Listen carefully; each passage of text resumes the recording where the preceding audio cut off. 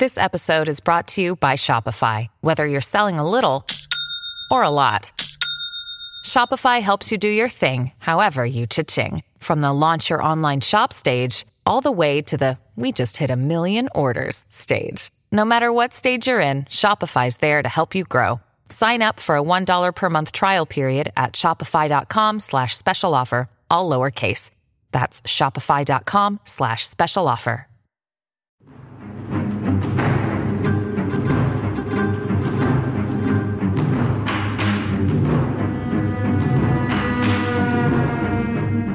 Hello, and welcome to episode 2 of the Movie Marathoners podcast. I'm your co-host, Mati. And I'm Ian. And congrats, we survived publishing our first episode ever. Woo! Yay!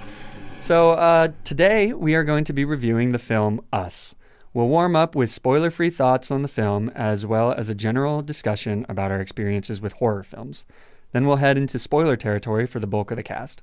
Finally, we'll conclude with our Point 2 section, where we briefly discuss what else we've been watching. So first, let's read a synopsis of Us.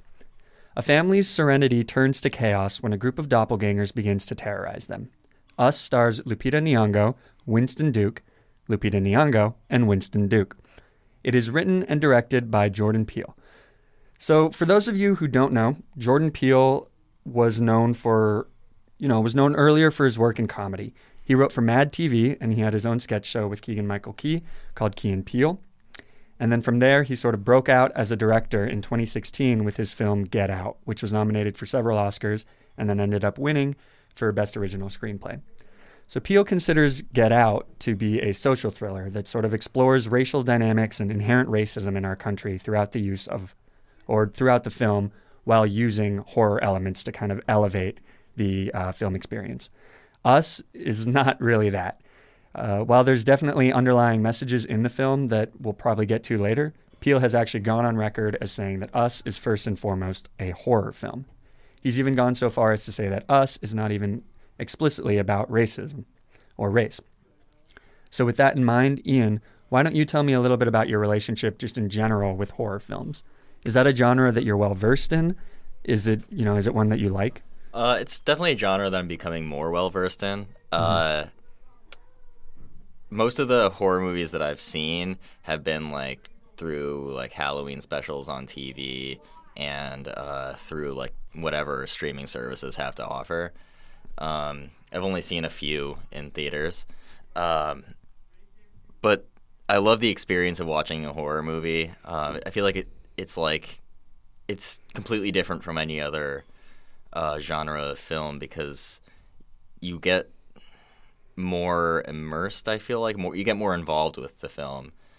You're just on a roller coaster of scares, I feel like. Yeah. I definitely, I think thinking back to some of my most favorite film experiences in the theater, a lot of them have been horror movies or at the very least thrillers. It's very exciting to kind of get involved in the film and be invested in the characters and then watching and then kind of being scared that terrible things are going to happen to them. And kind of having the roller coaster of emotions of being scared and then relief when they're fine and then getting scared again. I think horror movies are definitely like that. But I think I'm like you too, that recently I've started getting more into horror films. And for the longest time, especially when I was a kid, I thought horror movies were terrible. Yeah. And why do you think that is? Well, I feel like there are a lot of bad horror movies out there.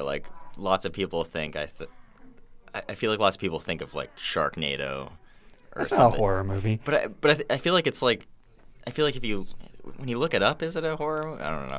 I don't think so. But I think I know what you mean. It seems like every couple weeks, you see this trailer for some random movie dropping that you've never heard of that cost $5 million to make, and it looks like absolute crap, and then people go and teenagers eat that stuff up and they love it, and it's just poor or terrible acting, a bad story, and just cheap jump scares. And so that for me was for the longest time, that for me is what I thought of when I thought of horror films. I think back in the 60s and the 70s, there was a lot of horror films that were genuinely good films. Yeah. I'm thinking films like The Exorcist. Halloween. Sure, Halloween. Yeah. I couldn't think of anything other than The Exorcist. And we've recently seen sort of like a resurgence in the horror genre of Yeah. like actually interesting and well directed and well acted horror films. Yeah. So I think that that's gone a long way in kind of changing how I feel about horror films in general. But there is something to be said about like the frustration that comes from these tiny, tiny horror films just being absolutely crappy. Yeah, I mean, like, I guess what I'm thinking of is like Final Destination or Yeah. like the more recent Saw movies, just like Yeah, the or sort like of like torture Annabelle. porn kind of thing. So I like Annabelle. Oh, really? Yeah, I actually didn't see Annabelle, so yeah, I shouldn't judge it. But like, Well, why but, are you saying but that? even films like, so there was even films that some people call these like amazing horror films, like Insidious, directed by I believe Scott Derrickson. Is that right? The guy who did Doctor Strange. And I hated that movie. I didn't watch it in theaters. I watched it at home, and I thought it was so hokey, so bad. I could not get into it. But then you start to see these other films that, like It and Insidious films. is James Wan. Oh, well, that explains it. I don't think James Wan is very good, but I feel like a lot of horror films, they rely too heavily on jump scares because jump scares are so easy. And it's almost this sort of thing of, if people come to get scared and they come for these jump scares, why invest the time in good acting and good direction and good story when you can get, on a surface level at least, the same sort of cheap thrills from just these silly little jump cuts and things like that. And the other thing is that these films are stupid cheap to make, right? Blumhouse Pictures is this production company that is built off of the idea of making these tiny horror movies that cost no more than $5 to $10 million, so that even if they have a dud, it just takes one of those things to make, even $60 million, and that's a ridiculous return on investment. So it's a little different than films like superhero movies that generally cost hundreds of millions of dollars. They really need to succeed in order to actually turn a profit for the company. But yeah, so do you have, what do you think is the scariest movie you've ever seen, or the scariest film experience you've ever had? I know you're going to disagree with me, but I think the scariest film experience I've had was seeing It in theaters. Okay. Because I think that was the first horror movie that I ever saw in theaters, which was a different experience, I guess, for me. Okay. Why did you think that was so scary? What was so effective about that? Well, firstly, I don't like clowns. Okay, well that's... So going in, I was Okay, like, this yeah. is going to be like awful. And, So It is the clown movie. yeah, with Pennywise the clown. Yeah, that's just the easiest way to sum it. Yeah. The Stephen King adapted novel. So, Yeah. Continue. Remake of the 1980. Yeah, it was like a TV special kind of yeah. thing. Yeah. And there's a sequel coming out soon. Yep. Very excited for that. But yeah. go ahead. But there were just like some really not only like gruesome things happening in there, but like disturbing imagery. Okay. I don't want to spoil anything for people who haven't seen it, I guess. But Yeah. If we ever spoil something, we'll say like spoiler alert or something like that before it happens. I also saw It with you, and I don't know if I would consider it the scariest movie I've ever seen, but it was probably the funnest movie I've ever seen. And it was it was just like you got so scared every time that clown came up. Yeah. And I guess maybe the film is scary in the now, kind of in the moment. It's very scary, and it's like you're kind of terrified for the characters, and you kind of are screaming at them, and you want them to get out and all this stuff. Get out. And and it was unintentional. I think that's gonna happen like 3 or 4 more times. But but I feel like at the end of it, I wasn't haunted. I wasn't like, I'm never gonna sleep again, or I'm not. It didn't kind of like scare me to my core. Yeah. In ways that actually, I mean, maybe I just like that doesn't happen for me. Maybe I just don't get scared to Yeah, my I was core by gonna- horror I films. was gonna ask you, like, do you have a scariest movie? Yeah, so I mean, I wrote here my spookiest movies are definitely It, and then the other one that we saw recently was Hereditary, Oh, yeah. which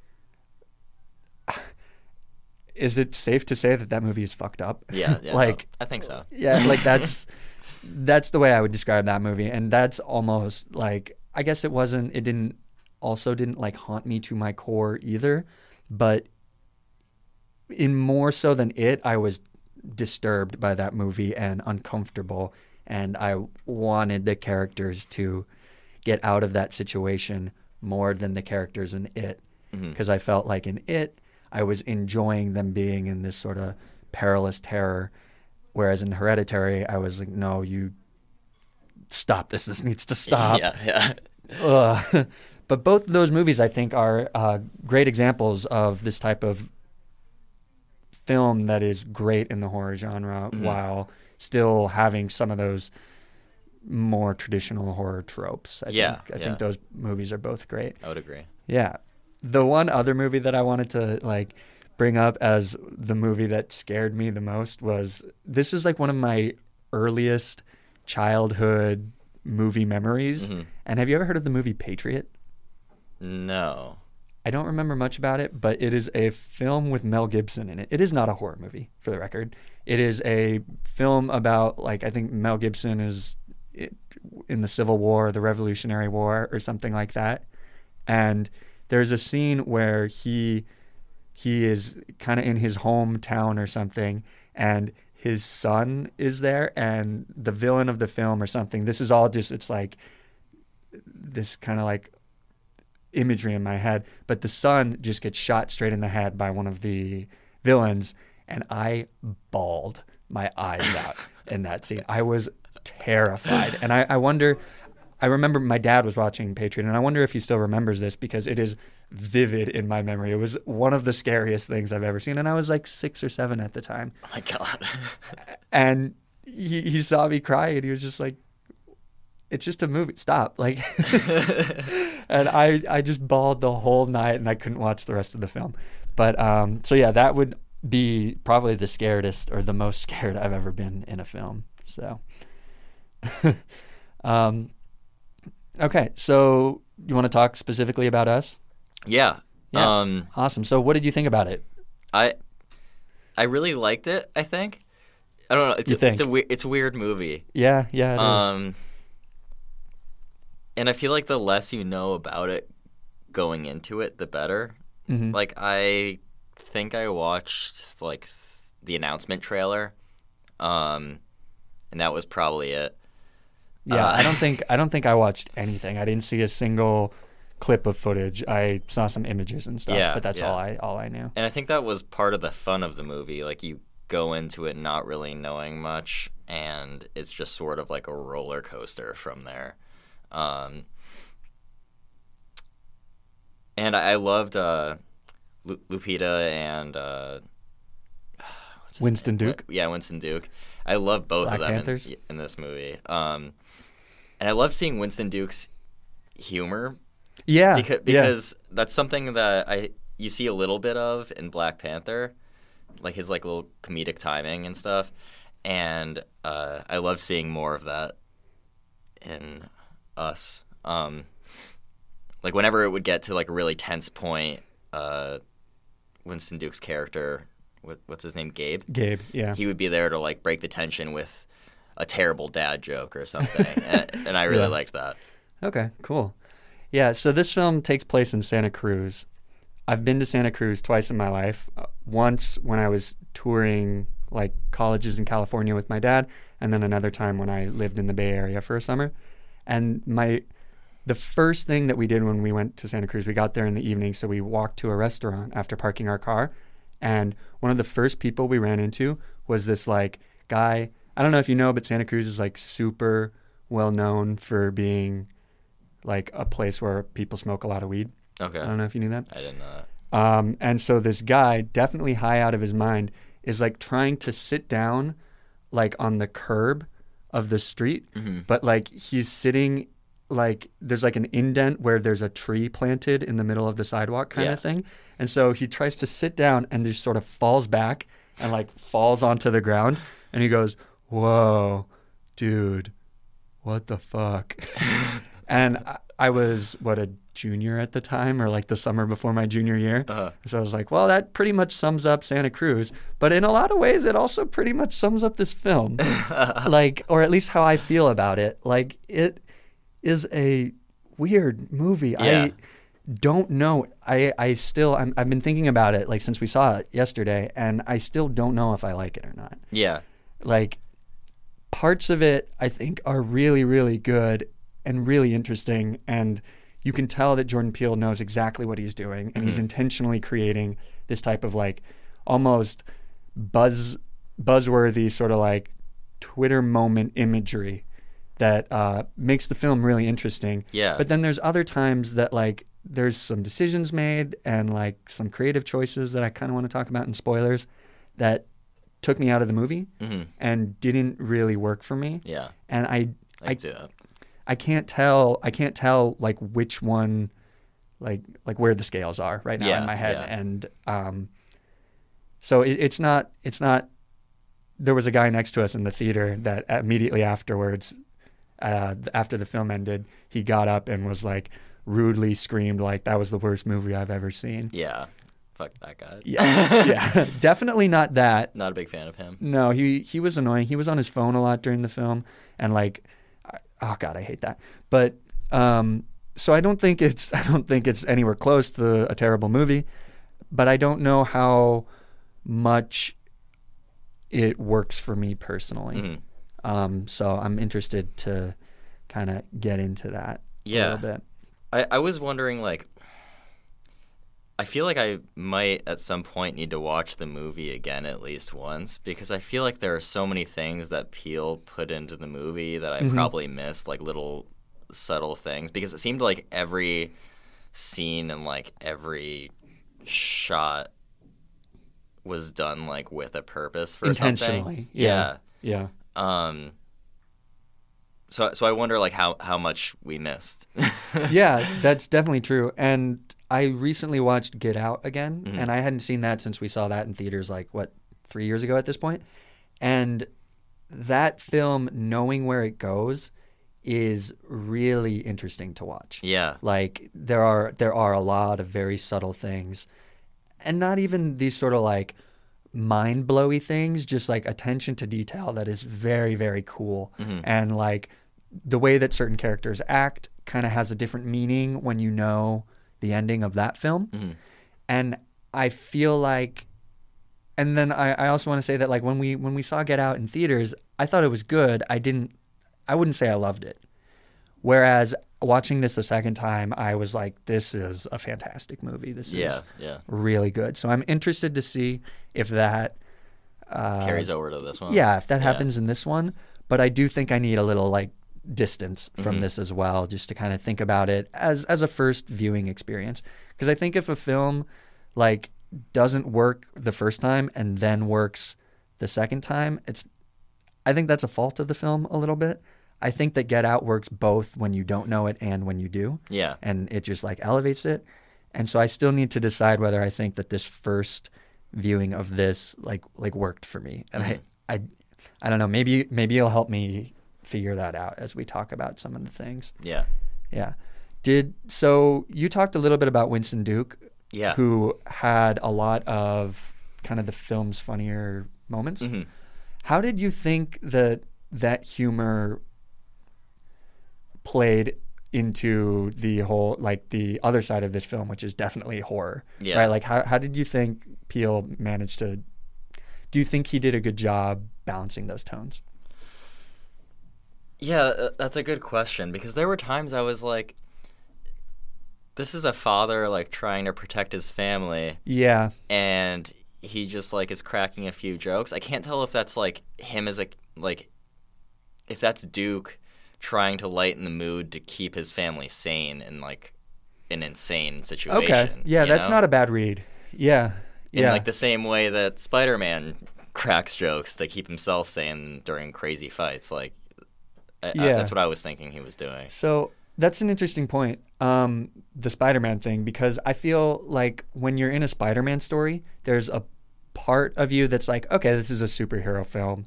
So, like, if this was a real life, like, Spider-Man would probably get shot and then he'd die. Yeah, but like suspend disbelief. Yeah, so, like, there's a little bit of suspension of disbelief, and, like, the whole idea of quipping during battles, like, that is very comic booky, and it's something that when it's used sparingly, it doesn't break away from it still feeling like a grounded or realistic story. Yeah.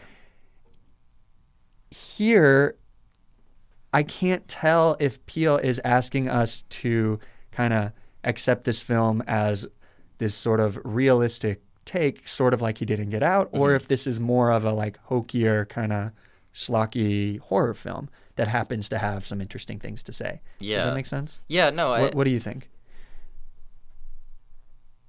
I feel like that might be what he was doing because Which one? The second one, like making Okay. a little bit hokier. Okay. Like, it's still very serious. Yeah. And you can tell that with like, especially Lupita's acting. Mm-hmm. Yeah, Because she did not have humor. No, she was fantastic. And also, I just want to like talk about her for a second. She I can't remember the last time I've seen an actor or actress like play two roles in the same movie so well. Yeah. She was playing the hero and the villain. Yeah. Yeah. And I both want were to. done so well. Yeah, I was thinking about that like earlier today too, that like she was playing both roles, but I think this might be one of the first times where I believed that they were two completely separate characters. Yeah, they had completely different feels. Yeah, because I think back to like, this is kind of a bad example and it's not the same thing because what I'm about to reference is really campy. Great. Arrow, like, or kind of the Flash in the CW universe. A lot of the times characters will play different versions or different like Earth versions of each other. And the one I'm thinking about specifically is when Katie Cassidy plays both Laurel Lance and Black Canary. Oh, yeah. And those two characters are completely different characters, but every time one or the other is on the screen, I'm like, oh, it's just like, that's just Katie Cassidy. Like, yeah. And I mean, I don't think it's like controversial to say that Lupita Nyong'o is miles better at acting than Katie Cassidy, but it's just like an interesting thing or kind of a good comparison to make. I completely agree with you that she is fantastic. But getting back to the kind of the tonal imbalance. Yeah. Do you? No, that's fine. No, yeah. I just am interested in where you were going with that. What you think? Like, do you think it works if it's like a schlocky kind of more campy horror film? I think that's something that we're gonna see out of like all of Peele's movies that he's going to make. You see like a bit of that in Get Out, even, I feel like. Yeah, for sure. I think though that at least in Get Out, what worked for me most was that the campy parts of the horror were, once you find out what's going on in the film, it makes it a little more sense. Like why they're acting like that. Yeah. And so like, there's a whole bunch of characters in Get Out where you're sort of like, that's ridiculous. Nobody would ever say that. Or like that character would never say that kind of thing. And then once you know what's going on, it's like, oh, this is still weird and kind of goofy, but it makes sense. And I don't know if this film works for me on that level the same way that Get Out did.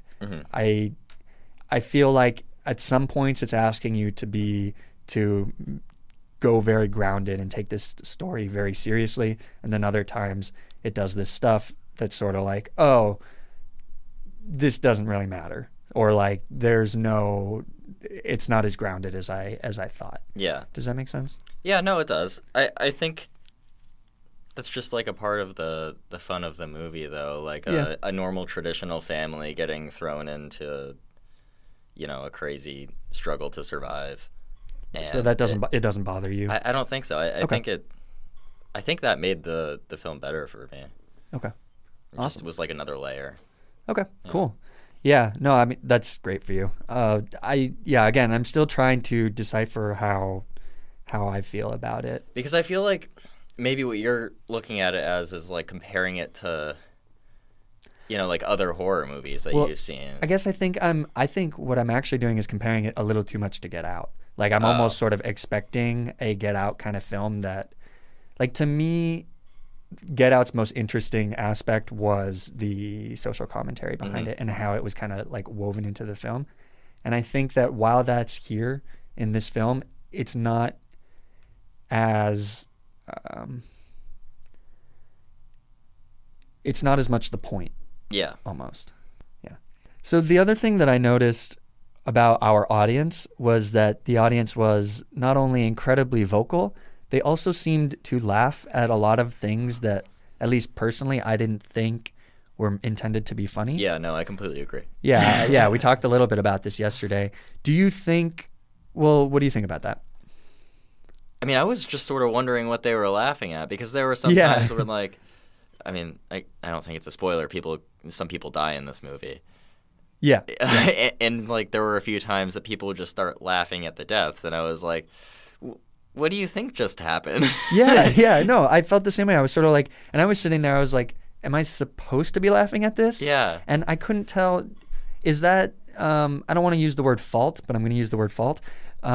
Is that the fault of the audience, or is that the fault of some sort of miscalculation on Jordan Peele's end, where do you think he was intending to make those deaths funny? Or do you think...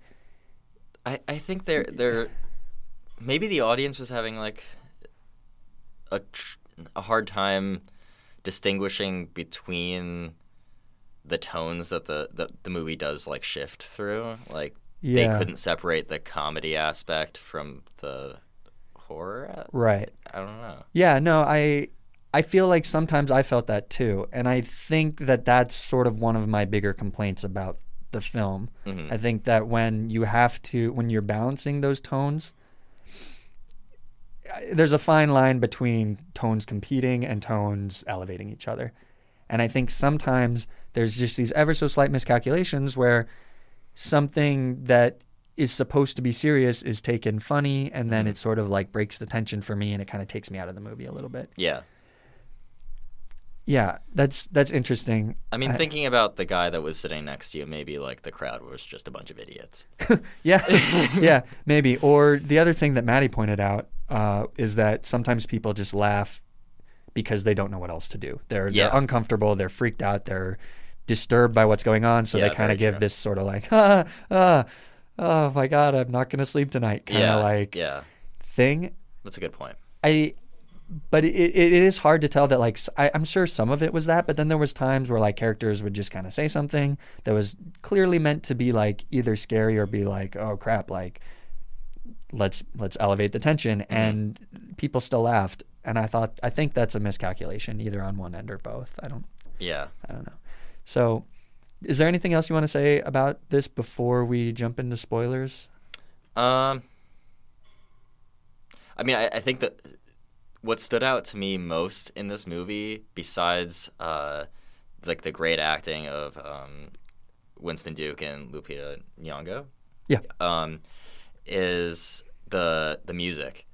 Mm-hmm. I thought the music was so good. There were a few moments where you were like, oh, this is like some classic horror music, like the like that kind of thing, you know? What was that? You know, like the scratching? Sounded like a bed squeaking. Yes, I know what you're talking about, though. See, but you know what I'm talking about, so it worked. All right.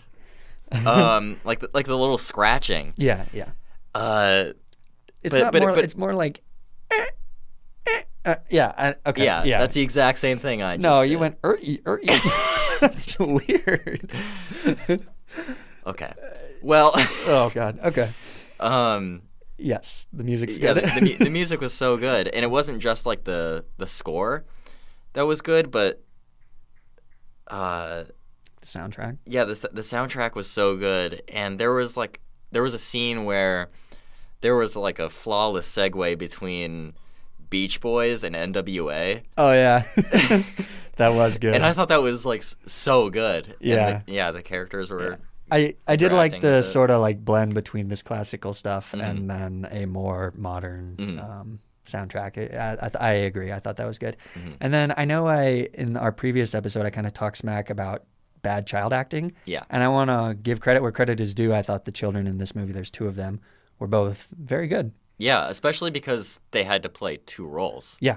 Yeah. So, yeah, props to them. I think we can talk a little bit more about it in spoilers. Yeah. But why don't you give like kind of a concluding summary of this, or not summary, but like a concluding statement about this and rank this, and then we'll move to spoilers. Yeah, I love this movie. If you're a fan of horror, I would go see it. If you're a fan of Get Out, I would go see it. But I wouldn't read up too much on it before I go, because part of the fun was definitely going into it clueless. And yeah, I think I would rate it. Well, this is tough. 8 out of 10. Okay, 8 out of 10. Good. Yeah. Great. Okay. Yeah, so I actually think our scores are not going to be that different, even though I said that I don't know if I like this film. But the reason that I'm still going to give it a good score is because even if I end up deciding that I don't like this and that it's not for me, I really respect this movie. I think everything is done incredibly intentional. It may not always work, but there is a clear direction that Peele is trying to go, and he does everything with style and excellence. Yeah. So I think It's a beautiful movie. Yeah, for sure. We should say also that the cinematography is fantastic, Yeah, especially for crazy. a horror film like this. Yeah, I think I would definitely encourage people to see this, assuming that you don't despise violence or anything like that. I would definitely encourage people to see this and figure out what they think about the movie, because I think what they're going to take away from the film and whether they overall enjoy the experience is going to be very personal and dependent on the individual. I think there's going to be a lot of people that won't like this, and then I think there's going to be a lot of people that love this.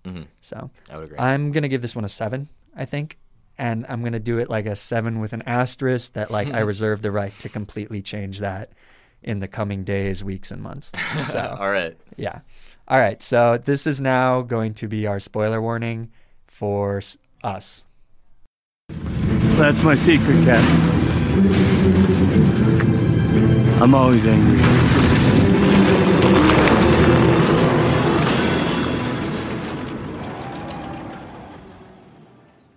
All right. So let's get into spoilers here. Yeah.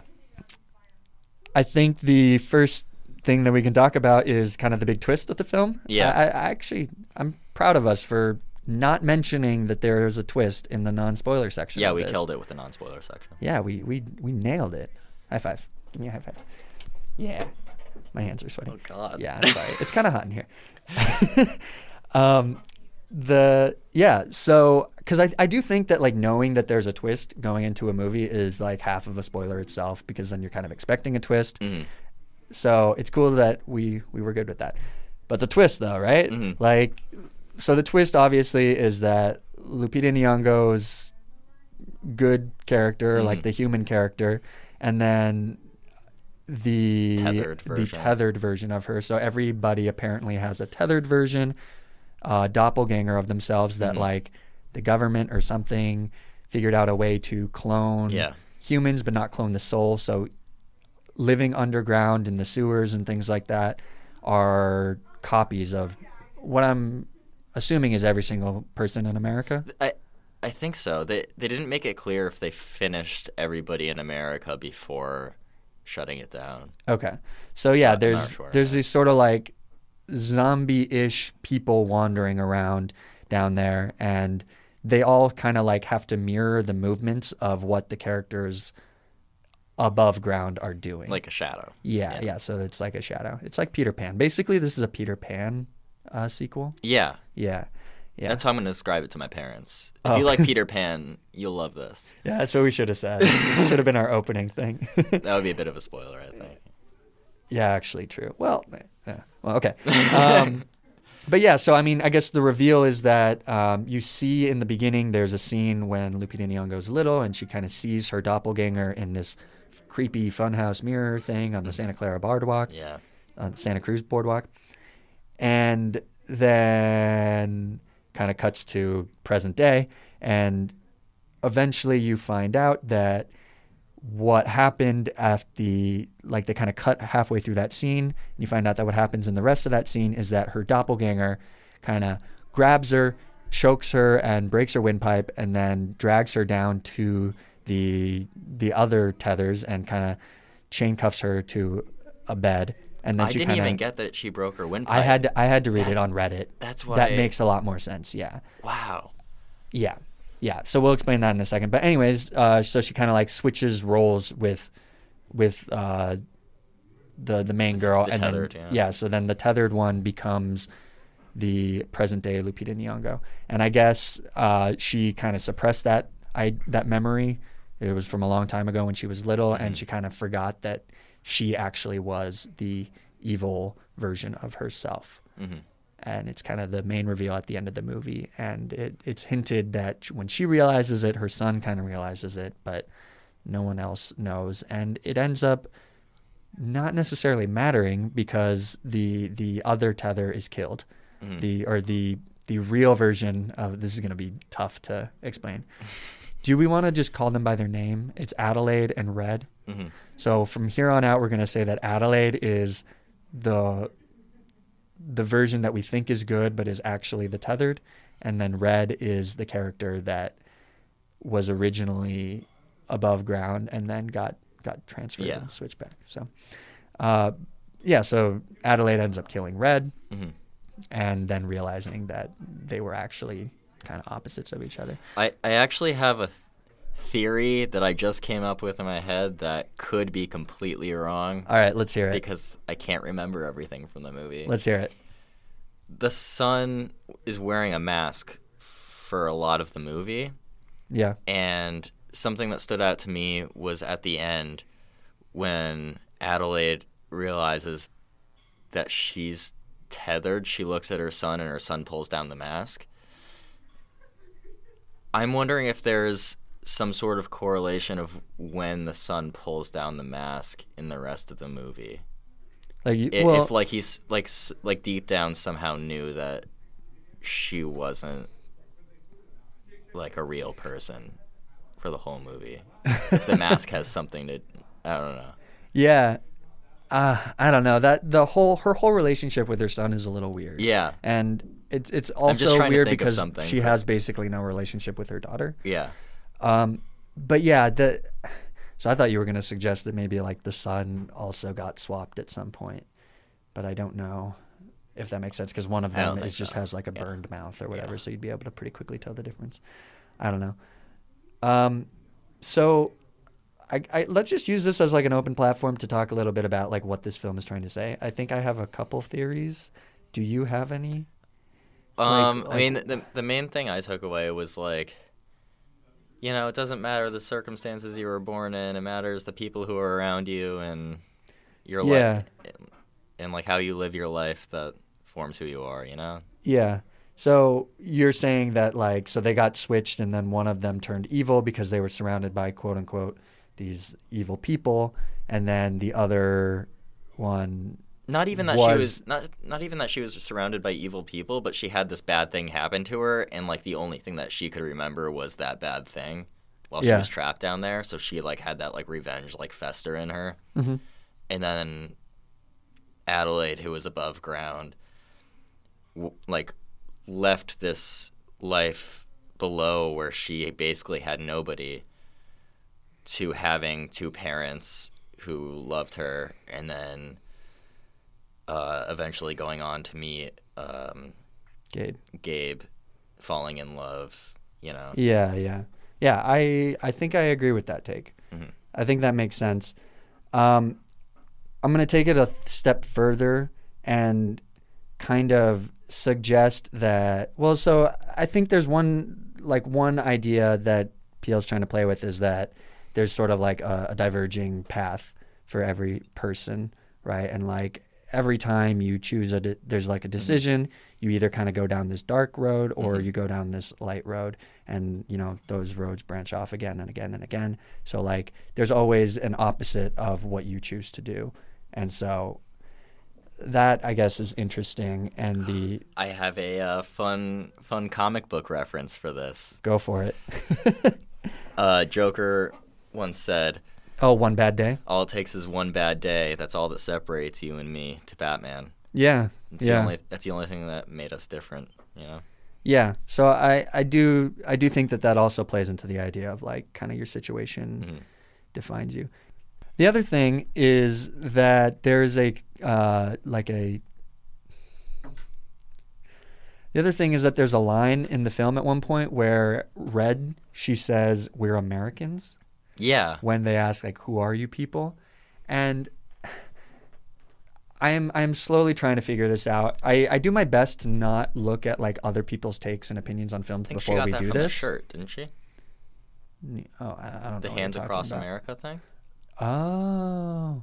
Okay, here's my take that I read like some comments on Reddit about. I do my best to like avoid comments and stuff because I don't like I'm very easily persuaded.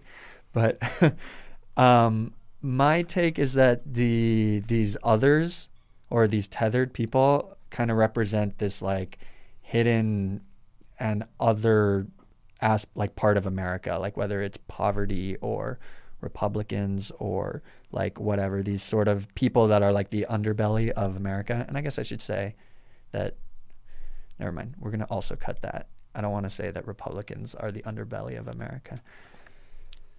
What? I think that when she says we're Americans, she's sort of implying that the tethered represent this kind of other, or like the underbelly of America, kind of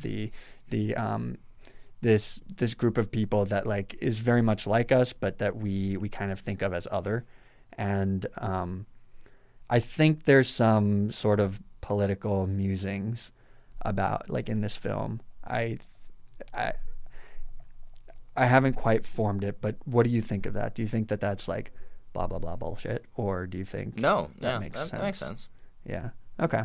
I don't have like anywhere to go with that. I just think that's. I was just thinking she had the Hands Across America shirt down there, and that was the only thing that she could pretty much read for all of those years that she was down there. Yeah. It does seem like a very like politically charged red people holding hands, and that's why they wore red. Yeah. Do you think that the red has anything to do with like political party colors? Sure. I don't know. I'm thinking that. Yeah, I think that's possible. I'm not smart enough to like put it all together. Yeah. So, where did they get all those red things? Down in the sewers. Yeah, and the scissors. They just had a whole bunch of scissors. Yeah, they just showed like a montage of them suiting up and grabbing scissors. Yeah, I was like, I mean, maybe they had scissors. Like maybe the scissors were their surgical instruments from the labs that they were experimented on. That stuff's a little wonky. Giant anyways. Golden scissors? Yeah. Clearly, you are not in a PhD program. So we have millions of them? We have millions of scissors in our labs. Okay. Yeah, okay. So I also had one other take on the film, and I don't think it makes much sense, but I'm interested to see what you think about it. Okay. So we know that Jordan Peele is like a very good filmmaker. We know that he intentionally crafts things to kind of elicit responses and elicit imagery. Mm-hmm. There is, in the very beginning, there's like an intro little text thing that talks about like the millions of miles of underground tunnels under the United States and everything like that. Most have no use. And then that stays up for a little bit longer. Yep. Yeah. So, I mean, one way to interpret that is, it's spooky and the film's going to explain what those uses are, which it does. The other interpretation is, do you think that Peele is just completely fucking with us with this film?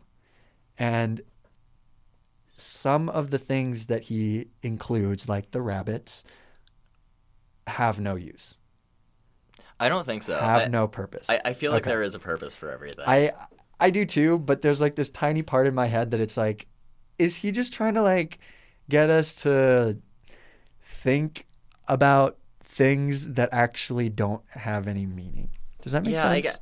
I guess I wouldn't be surprised after Get Out. Like literally everything in that movie had a meaning. Yeah, like is he just like he knew we were going to go into this with the same mindset? Yes, Yeah. with the mindset of what does everything mean? What is this all? What is all of this? Yeah. And in certain ways, like artists can create art, and then it doesn't necessarily matter what their intention was. It's how you perceive it, right? Mm-hmm. Like there's that whole thing about art. But Are we supposed to draw our own conclusions from it? Yeah, I do wonder if he was sort of just like, yeah, I'm gonna sprinkle some stuff here that I'm sure he has these sort of overarching narrative and thematic purposes, like like the idea of being scared of oneself and oneself being your biggest fear and kind of others and things like that. That doesn't seem unintentional, but I do wonder if there are certain things in the film that people are going to write article upon article about that don't actually mean anything. Yeah, I mean, people do that with all movies. Yeah, but I wonder if it's intentional in this one. And I think that I guess I don't wonder. I'm pretty sure it's not unintentional. I'm pretty sure everything is intentional. Yeah. But a tiny part of me is like, is this guy so smart that he like intentionally puts things that could be intended for something but actually don't serve any purpose, just like that thing that lingers on the screen? I don't know. Maybe we could ask Jordan to come on the podcast and explain it. Yeah, that would be great. I'm gonna send him a text because I have his. Oh, that's great. You have his number. I do have his number. Okay. Yeah, me and him, we're tight. So besides the tonal inconsistencies, was there anything else that didn't really work for you in this film? There's one thing that I sort of thought about towards the end of the movie, just sort of why it happened when the tethered version of Zora's the daughter. Yeah. Yeah, when the tethered version of Zora gets launched from the front of the car into the trees, and Adelaide gets out and goes into the woods and tries to look for the tethered Zora. I was wondering why she got out of the car. There didn't seem to be a good reason for why. I guess to kill her?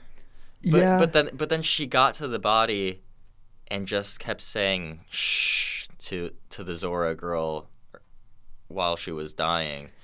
And it seemed like Adelaide saw something or felt something about her that I didn't get. I wonder if that is because on some sort of subconscious level, she cares for these kids because she is also a tethered. And on some level, she knows that, like deep down, and she sort of feels sympathy for when they're killed. Mm-hmm. Does that make sense? Do you think that's why she got out of the car? Or do you think that's just when she found the body? I don't know. I mean, I think there are some kind of silly things that characters do in this, like throughout this film, to kind of like propel the plot along a little bit. And I think that might just be one of them. Okay. But I guess I can live with that. But I do think it's interesting because when the tethered version of the sun, Pluto is the name of the tethered one. Of course it is. Yeah, because he's sort of a dog. But I think it may also be like references to the Greek god Pluto is Hades or whatever. Yeah. Maybe. But she seems to be very unhappy when he dies, when he gets burned alive. She seems to cry. She kind of seems to kind of like cry out. I thought that was bizarre, but I think that also kind of adds to the idea that that she has some sort of connection or sympathy to these other tethered versions, and she doesn't really want to see those children die because in a way they're her children. Yeah. Okay. Maybe. I don't know. We'll see. I guess that didn't land for me. Yeah, and I'm offering an explanation. I don't know if I accept my own explanation. Okay. So actually, before I get to kind of like a problem I had, I do want to commend the movie for kind of like, if this is a roller coaster, as you mentioned, I feel like for the first 30 minutes of this film, it's just slowly, like unnoticeably bringing you higher and higher and higher up. It's that like slow creep up. Yeah, that's classic horror movie. Yeah, but I feel like this one, the sudden shift into straight horror is like 0 to 100. Oh yeah, I feel like they were all just hanging out, and then they're just like, "There's a family outside." Yeah. I was like, "Shit." Yeah, I feel like it's a roller coaster that's like going, and then it goes straight to a 90-degree drop. Yeah. Like you think you're on a roller coaster, and then you're in one of those like free fall like Maliboomer thing. Yeah, You've yeah. never been to California Adventure, No, but I know what you're talking about. yeah, Though. like that was nuts, and I was just like, when it was happening, I was like, oh my god, okay, we're just going to It's town. happening. It's happening. So I love that. But then after that first initial thing, they kind of have a thing where like Adelaide and Red are talking to each other. They're all sitting on the couch. Yeah. That whole scene, I didn't really work for me, because for a couple reasons. The first one is I don't understand why they didn't just kill the family there. Like, isn't that the purpose, that they were trying to replace them? Like all the other. Yeah, but I think Red wanted it to be like for like the tethered versions of themselves. I think she wanted it to be special for them. Okay. I guess she had just like her own plans for them. The characters that we haven't talked about at all are the other family. I don't remember the guy, but the girl is played by the girl from Elizabeth Handmaid's Moss. Tale. Yeah, Elizabeth Moss. Yeah. They just killed their tethers instantly. Yeah, but I mean, as Red said, like something was special about her because Okay. she wandered away and she was the one that like met Adelaide. Okay. I guess that makes sense. Okay. Yeah. So that was the first part, but I guess I'll accept your excuse that you kind of wanted to make it like a special occasion. Sure. Why I not? mean, it's like with supervillains and superhero movies. Why don't they just kill them right off the bat? They want it to be good, you know? Yeah. Okay. Fine. Fair. The other thing that I didn't like about that scene is I did not like the decision that Lupita Nyong'o made for the voice that she chose. Like, Really? I didn't like her voice. No, like the tethered version of her.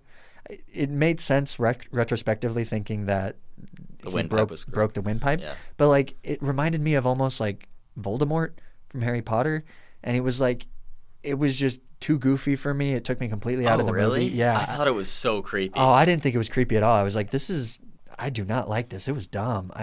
Really? It really bothered me. That whole scene, I was just like, stop doing this. Like, I would have rather her just speak in her regular voice and like maybe be less eloquent or something. Like it just, I didn't like it. Okay. But yeah, so that was sort of like I couldn't tell if it was the actress's choice or the director's choice, but something there it didn't work for me. But I guess it worked for you, so Yeah. that's great.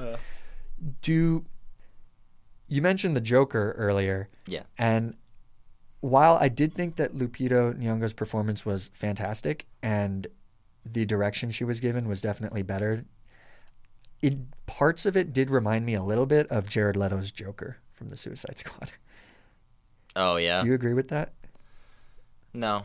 I Okay. see what you mean, but I thought it was really good. Okay. I felt like some of it was just a little too over the top for Yeah, me, and it was yeah. like intentionally weird and intentionally creepy. Yeah, I could see that. And it wasn't as bad as I wouldn't even say it was bad. It was just like there were certain moments where it was like, oh, okay, this is her being a method actress and she's doing creepy things, and it kind of feels like she's being creepy for creepy's sake. Like as the waving opposed of to, her like- hands and the dancing and stuff. Yeah, and sort of some of like the eye movements Mm-hmm. and things like that were just sort of like, I don't know if this is not contributing to the character for me. But Yeah.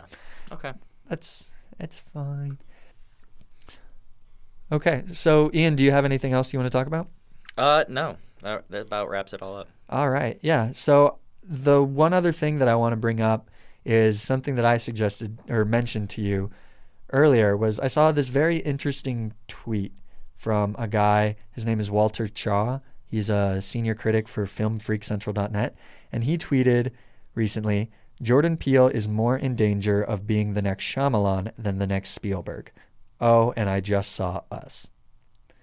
So I guess he didn't like Us as much. Definitely not as much as you, and probably not even as much as me. Have you heard this kind of comparison of? I haven't. Could you explain it? Have you heard the comparison of Jordan Peele being the next Spielberg? Yes. You've heard that? I've heard that. Yeah. Right? So I think what Walter Chaw is trying to get at here is that after The Sixth Sense, M. Night Shyamalan, who directed that film, was kind of touted as like the next great filmmaker. And like he was going to be the next Spielberg. He was like this genius that knew film and understood everything. Okay. And continuously made movie after movie that was excellent because he made The Sixth Sense and then Unbreakable, which were both like critically acclaimed films. And then he made a whole bunch of really bad movies. Yeah. His reputation went in the shitter, and now he's slowly trying to crawl back out. So I think Chaw is suggesting that Peele, instead of being the next Spielberg, like a lot of people are saying, for better or for worse, is going to be the next Shyamalan. I don't think so. I really like what I've seen from him so far, I think. I didn't... Something that you mentioned earlier is like, is this Jordan Peele's sophomore slump? And I don't think it is. Mm-hmm. I saw like a lot of the same things that I really liked in Get Out and a lot of really new things that I liked in the movie. Yeah, I definitely don't think this is a sophomore slump. I think everything here is good. Again, it may just be because like Get Out is more my type of movie. I liked Get Out a lot more, but I think that this is doing something substantially different, and I think it's very good. Yeah. But I do think the comparisons, like I had never thought of this or heard of this until this guy tweeted it. There are similar comparisons to Shyamalan. Shyamalan likes to have twists in his films. He likes to have these kind of supernatural takes on film. So I do see some similarities there. And the other thing to mention is that after two films, or I mean, he directed a couple films before that, but if we're gonna consider like these Shyamalan films of The Sixth Sense and Unbreakable, both of those were very good. So it's almost Peele's third film that's going to decide whether he's a Spielberg or whether he's a Shyamalan. Yeah. And I know some people take issue of people saying like X person is the next Spielberg, like they think it's kind of insulting. I was about to say that. But like, but I think just for the sake of like an easy comparison, that's sort of what I'm getting at. So I think that's something that I'm interested to see where Peele's career goes next, what he does next. Because I think one of the problems that Shyamalan had was that he was continuously given bigger budgets, like again and again and again. And then he kind of built up an ego and thought he knew best and like was very adverse to different opinions coming in and like advice and stuff like that. And I don't think, from what I've listened to a couple interviews with Peele, he said he's very collaborative and likes to get information and feedback from the people that he trusts. So I think that Peele's got his head on his shoulders more than Shyamalan, but that'll be interesting to see. Yeah, I guess what we can both agree on is that we're excited to see what comes next. 100%. And you know, if the he's doing a TV show on CBS All Access. Oh. If that's like a remake or like reboot of the Twilight Zone. Oh yeah, I remember. Yeah, we saw it on the Super Bowl. Yeah. The trailer. If that's good, I may end up. Okay, I'm not going to get CBS All Access, but I really hope that those shows are either put on Netflix later or it's put on my Plex account by whoever owns that. So I'm really excited to see those. Yeah, me too. Okay. So let's move on to our point 2 section where we briefly talk about some of the other stuff we've been watching. Yeah. So what have you seen since the last time we talked? Yeah, so the big thing I wanted to talk about that I've watched is the Netflix documentary Behind the Curve. It's a documentary about flat earthers and just sort of the resurgence of the conspiracy theory that the earth is flat. You mean no, I'm not even going to pretend. It's so funny. It's funny, but also it has a new approach to conspiracy theorists that I feel like is really good and welcomed. It's like it doesn't dismiss conspiracy theorists as insane. it tries to understand why they make the decisions they do and what makes them believe these things. And I guess you have to watch to find out, but they basically come to the conclusion that conspiracy theorists were just like on the fringe of society, and people didn't really accept them for who they are, and so they just got alienated even further and further until they find like this group that they are accepted in. Yeah. And that's sort of how they find that's sort of how like the flat earthers find themselves. And even when they're shown like proof that they are wrong, they're unwilling to believe it because this is the only community, this is the only thing that they have. That's really interesting. Yeah. I like that a lot. Okay. Like I'll probably check that out. There's a really that's interesting cool. experiment that they do, and like the flat earthers do an experiment, and they're trying to prove 100% certain that the Earth is flat. Uh-huh. And it's an interesting experiment that they have because in your head you're like, okay, so that's just going to prove that the Earth is round. Yeah. And like spoiler, it proves that the Earth is round, and they're like, man, like we can't present this data. This is not good. That's ridiculous because I'm pretty sure, I might be wrong, but in like 300 BC or whatever, they proved that the Earth was round. Yeah. Like whenever Galileo was around, but like I think even before that, they did like this. They walked the distance between two cities and looked at the sun and shit. These and people like, have thought out this conspiracy so much, it goes back like the whole way. Wow. And Okay. they have reasons for everything. It's crazy. Yeah, that seems really interesting. I'll definitely want to check that It's out. a very good documentary. Yeah, I loved it. Allie loves documentaries. She's kind of, well, I mean, she likes ones that are more about like kind of sustainability and things like that and science. But maybe we'll check that out. I feel like she'll be into that. I definitely want to check that out. I like the idea of kind of the idea. I like the idea of that.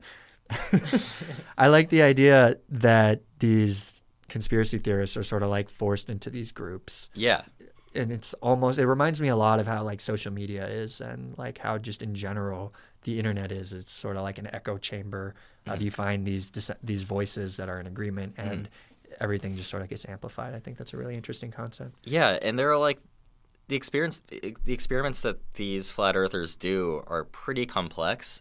And something that's mentioned in the documentary is like, I guess just like we were talking about earlier, you know, all it takes is one bad day. Like they're like, these people could have been great scientists. They know so much, but they have like a blockage when it comes to like certain things. Mm-hmm. Yeah. I just thought it was really good. Yeah. Cool. Okay, so as far as what I've been watching, I have seen 2 movies that I want to talk about. The first one is one that I think we've both seen, and I've seen it before. It's called Love, Simon. Oh, yeah. Mm-hmm. Yeah, and upon rewatch, this film is just one of my favorite films. Yeah, I love so good. this film. It's just a story about a boy in high school who is secretly closeted. He's secretly gay, and it's kind of the story of his coming out and this relationship that he has with another closeted gay kid at his school that he doesn't know because it's an online relationship. And kind of it's just a very, very loving story, and it's fun, it's funny, it's heartwarming. I have nothing negative to say about this film. Yeah, I love Greg Berlanti. Yeah, it's directed by Greg Berlanti, who does the Arrowverse stuff. And I mean, the one knock that I have on this film is that like I don't understand how this film is so good, and some of the stuff on the CW is so not. But yeah, the story is just really relatable, and it just, I see large parts of my life in Simon's story, despite the fact that I'm not gay. Like, I think that sort of representation and that kind of idea of getting to witness these stories and them being relatable is incredibly important. And I just love this movie. Yeah, no, it's so fun. So, yeah. The other film I saw is one that I don't love. Oh, great. It's called Skyscraper, Oh, yes. a.k.a. Die Rock the Scraper, Dwayne Johnson. a.k.a.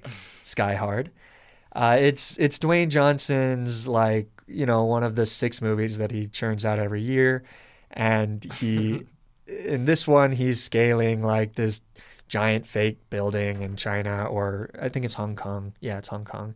And chaos ensues when it gets caught ablaze and all this stuff. Of course. This film is ridiculous. I watched it with my roommate, and the funnest, like, we had fun in this film because we were able to accurately predict things that happen later in the film so much. I want to tell you one of the stories, and it's a slight spoiler for this film. So, like, I guess if you really want to see this, it's not a good film.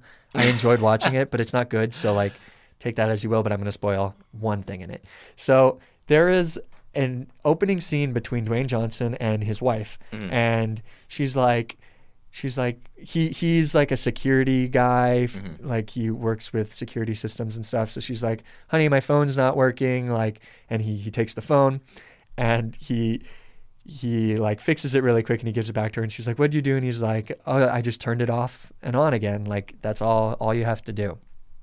Most of the time, 90% of the time, that fixes the problem. So later in the movie, he had to turn something off and then on Not again. something, the skyscraper. Jesus. Yeah. So immediately, that's in the first 3 minutes of the film. First 10 minutes. And I turned to Brian and I'm like, I bet he has to turn the building off and on again. And then it happens. He doesn't do it. His wife does it. So she learns the lesson that it's brilliant screenwriting, really. No, Yeah, but really. so many of these like ridiculous like tropes in these action movie things happen in this. It is incredible. Like, like a cop gets knocked off his motorcycle, and then it like zooms in on the motorcycle that like is there, and I'm like, oh, Brian, he's gonna pick up the motorcycle. Get on the motorcycle, Dwayne. He gets on the motorcycle. It was just so fun, and Brian had a couple good ones too, and we like called some character deaths and like people being evil, and the movie's not good, but it was fun, and it was on HBO. It's one of those classic, like, HBO picks up all the garbage movies that come out for some reason. So yeah, I enjoyed that a lot. League. Yep. You rewatched that, didn't you? I did. Oh man, good luck. So Director's cut. was it the director's cut? Yeah, that's why I watched it. Is it any better? No. Oh. Yeah. Okay. Well, yeah, so that's what I've been watching. So, okay. This has been our review of Jordan Peele's Us. Ian, if the listeners would like to follow you online, where can they find you? Yeah, you can follow me on Twitter at @IAnderson. The Owen Anderson is a 0. It's brilliant. It's better than most of the things in Skyscraper, so good for you. Thank you. Yeah. And you can follow me on Twitter at mgroll9. And you can always reach out to us at our email, moviemarathonerspod@gmail.com. And you can find at least one more episode of this podcast on Podbean at moviemarathoners.podbean.com. And we Or are now, iTunes. yeah, we are now officially on iTunes. So feel free to subscribe and write a review there if you like what we're doing. And of course, any feedback you have to help improve the podcast is always appreciated. So thank you all for listening, and we hope you'll join us again next time when we run through the newest DC film, Shazam. Hopefully not as bad as Justice League. Yeah, I really crossed my fingers on Yeah, I have positive hopes for this, but we'll see. We actually get to see Shazam today in an early screening, so we'll have our next episode out early so that you guys can use that to decide whether you want to check it out.